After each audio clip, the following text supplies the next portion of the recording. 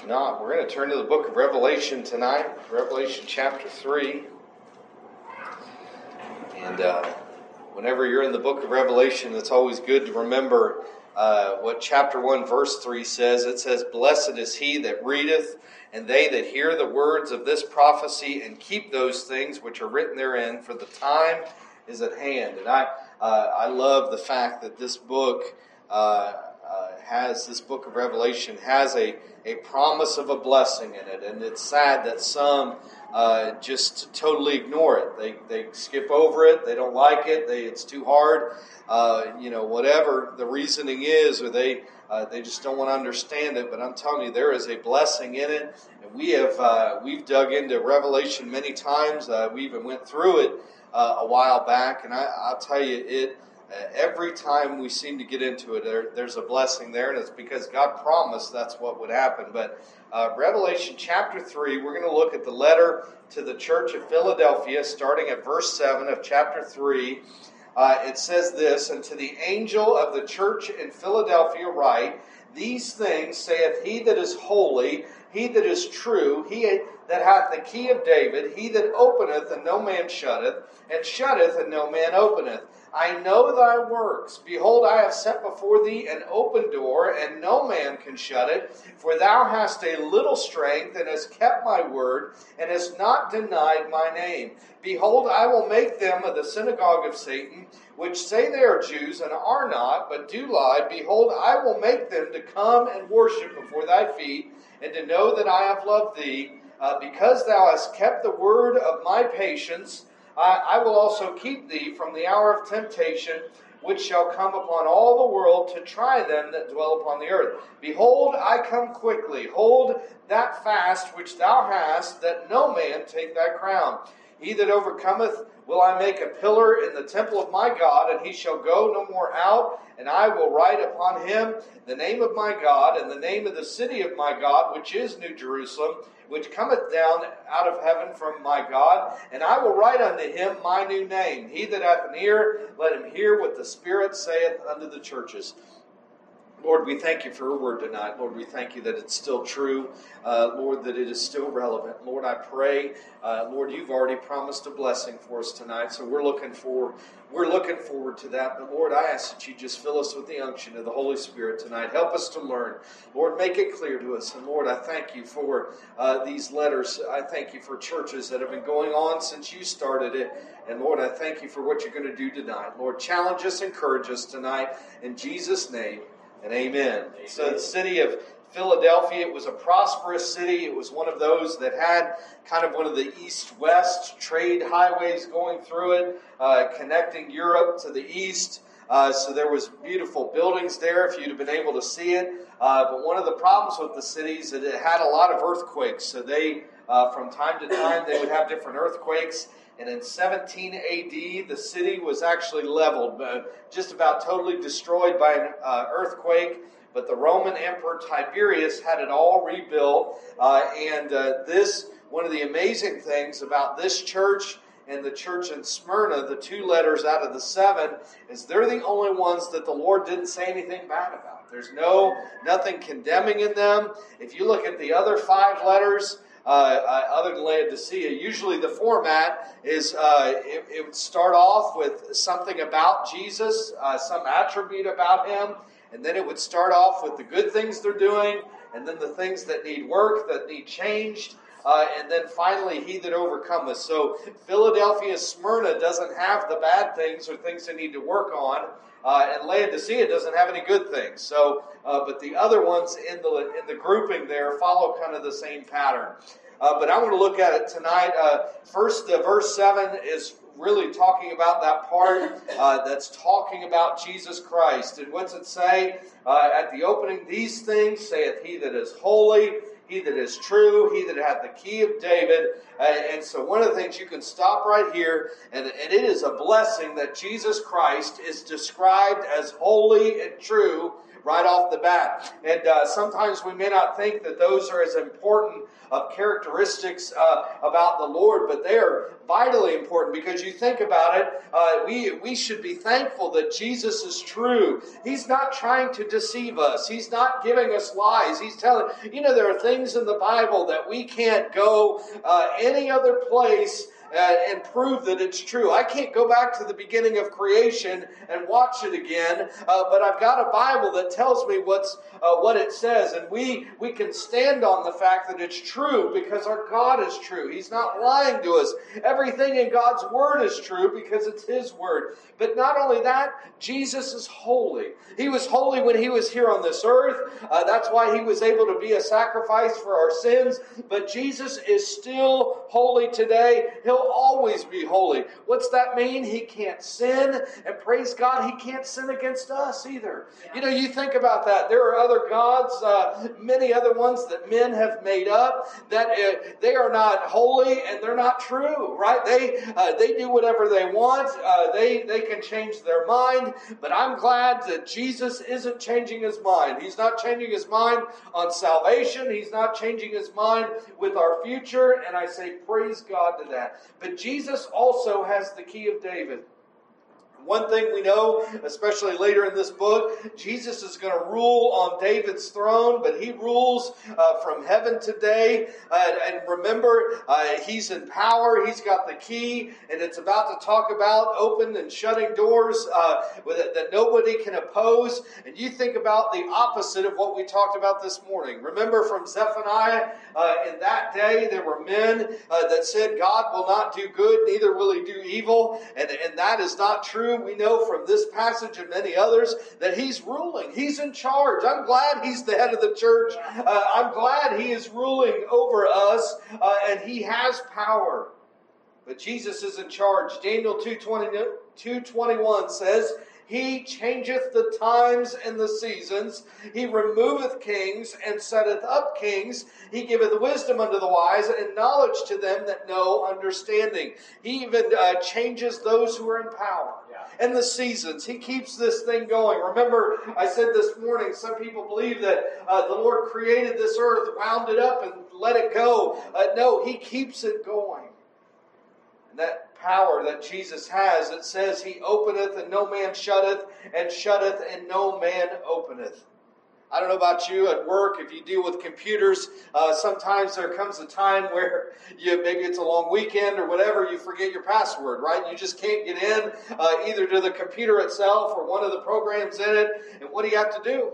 You got to call IT, right? You got to tell them, it's me, I forgot, I messed up, whatever. You're not supposed to write it down and then all these things. But what happens? Have you ever noticed what they do? They come in and they put in their password, they log into their side, and they can unlock it for you. Right? The door that was closed, they can open it, right? So it tells you that they can open things up that we are blocked off with. But not only that, but I was thinking even in a military sense, sometimes a navy of one country will kind of blockade and prevent ships from going back and forth. And then what happens? A bigger navy comes along and opens it right up again. What are we seeing here? We're seeing examples of where maybe somebody shuts a door and then someone else opens it. But I'm here, and the reason they can do that is they have more authority or more power, like in IT or the Navy or whatever, any other example. I'm glad there's no higher power, no higher authority than Jesus Christ. So when the Bible says that when He opens something, nobody can close it, no hacker, no anything, no power, no might, no king, and then when He closes somebody, nobody can open it. I can't go to anyone else to open a door that He's closed, and I'm thankful for that. So no power, higher power. If He shuts the door, nobody can open it. If He opens the door, no man can shut it either. And I don't know about you, I think we've realized things in our life that when God has opened a door for us, and what have we tried to do? Sometimes we try to shut the door, but we can't do it. And there's been times in my life where He's opened a door and I've tried to get away from it and tried to get around it. But every time it seemed I looked, there's the door open again, knowing that I need to walk through it. We can't even shut a door that He opens in our life. But you know what? Sometimes there are situations where the Lord opens the door for a time and then He decides later to shut it. Remember, like we said again this morning, we're not guaranteed infinite chances at anything. We got to do something for the Lord before it's too late, especially salvation. We can't escape any callings in our life. But let's look on verse 8. I know thy works. Behold, I have set before thee an open door, and no man can shut it. For thou hast a little strength, and hast kept my word, and hast not denied my name. I'm glad that Philadelphia, like some of the other churches, they were a church that worked. Amen. They were a church that served the Lord. They did what they were called to do. And here's the thing. When Jesus looks at a church or an individual Christian, He is looking for fruit. He is looking for that. That's what He's looking for. Someone that's faithful. And that, because of their faithfulness, He set an open door. But look what else. It says, for thou hast a little strength. This is not a huge church with a big numbers and a big treasury and everything else. They were small, a little bit of strength, but they trusted in the Lord. They relied in the Lord, and they made an internal difference where they were at. They relied on Jesus, and Jesus helped them and provided for them. And again, because of the reliance, He set before them an open door. Not only that, He says that Philadelphia kept my word.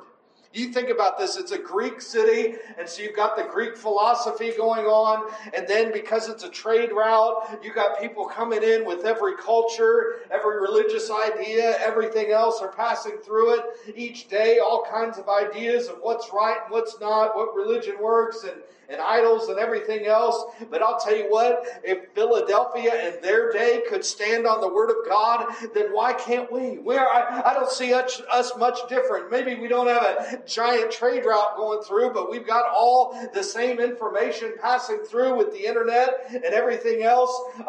This is why we're constantly pushing and urging that we get in our Bibles every day, is because look at this church. They're successful. Why? This is probably the greatest church, one of the ones greatest in the Bible, and the Lord tells us one of the keys to their success wasn't big numbers, was because they kept the Word. Yeah. Amen? That's what they did. They kept the Word. If we're going to stand in a wicked world, the only way we're going to do it is with the Scriptures hidden in our minds and our hearts. We got to stand on it. But not only that, they didn't deny the name of Jesus Christ. Amen. But if we go on, it says that because of these things, no man could shut the open door that Jesus set for them, that He opened for them. And here's the thing.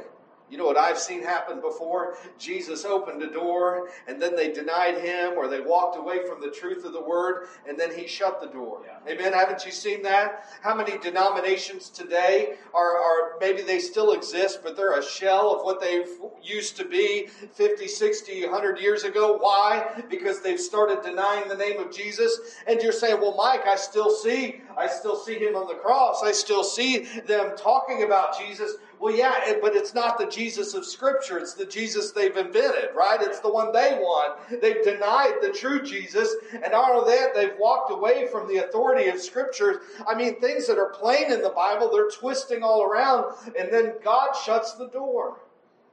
And you think about that. In verses 7 and 8, the description that he talks about, I was starting to think about this. I mean, if we look at it, 7 and 8, what are they? They were walking in truth. They're standing on the Word of God. They just a little bit of strength. They're doing what God's called them to do. They haven't denied the Lord. And I thought, now wait a second. This doesn't sound groundbreaking, does it? It doesn't sound, sometimes I've heard, and I've even thought in my mind, the city, the church in Philadelphia, we know this is the one to strive to be like, but then you're thinking, well, what's the secret here? Well, that's it.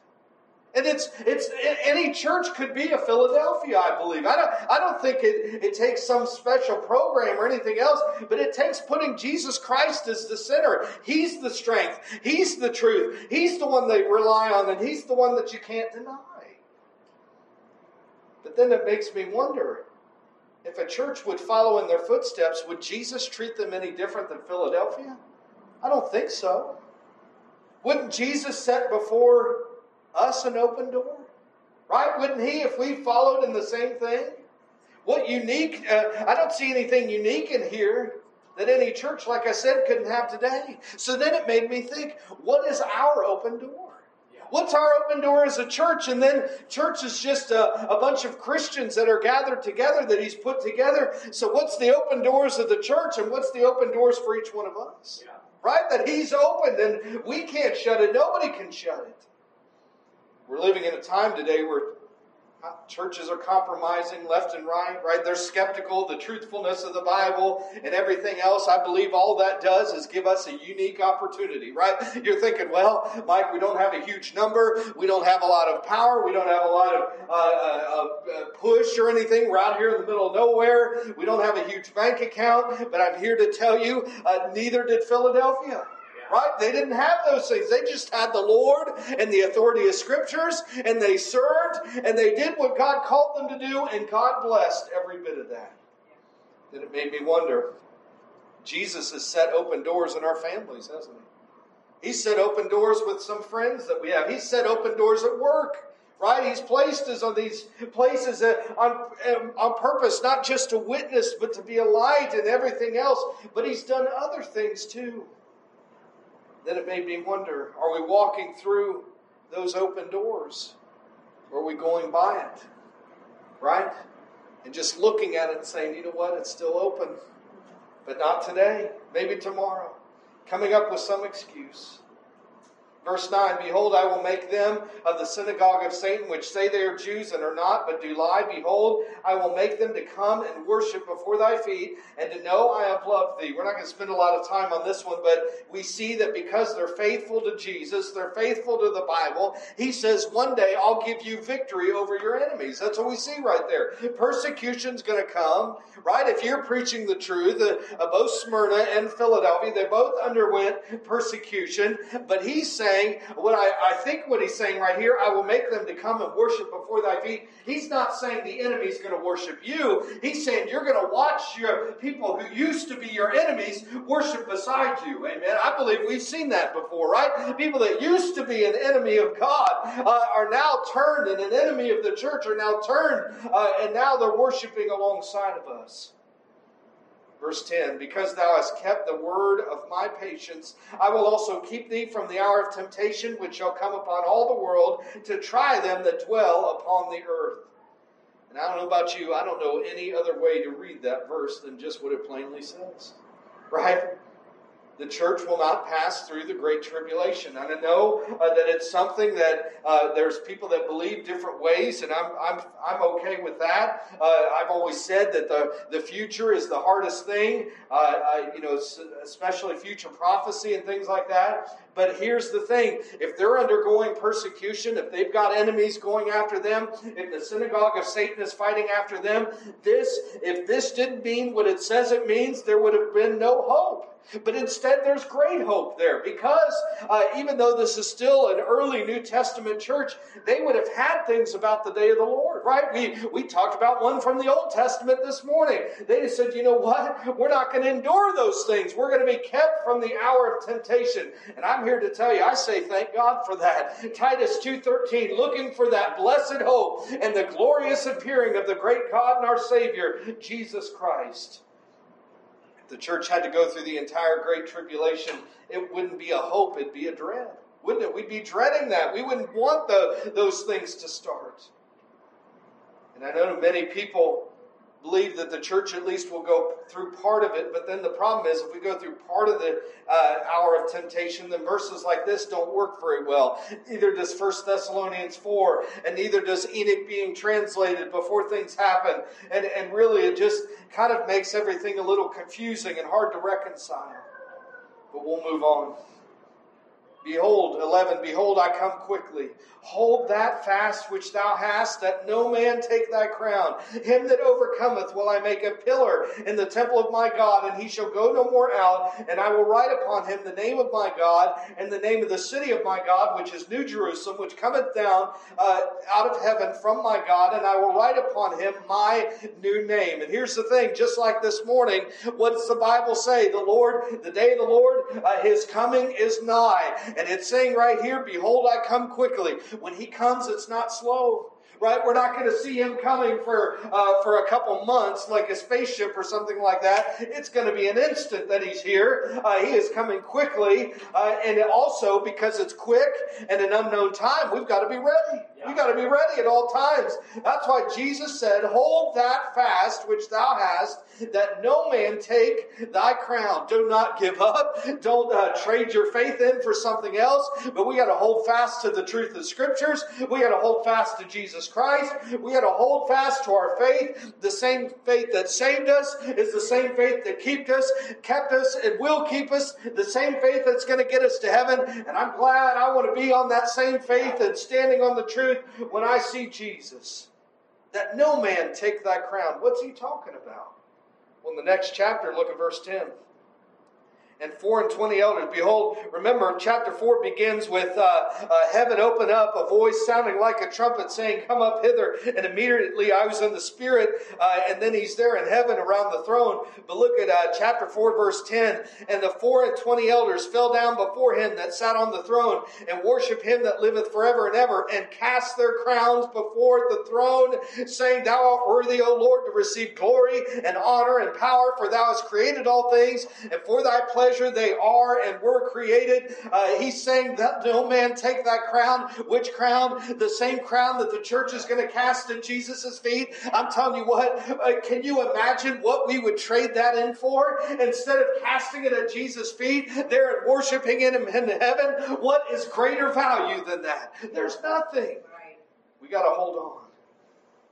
But one of the other things about Philadelphia, remember I mentioned at the beginning, is they suffered frequent earthquakes. And what would happen in those days, they didn't have the measuring tools and everything we have today. Although earthquakes, there's still a lot of unknown, but sometimes they can tell when they're starting to come.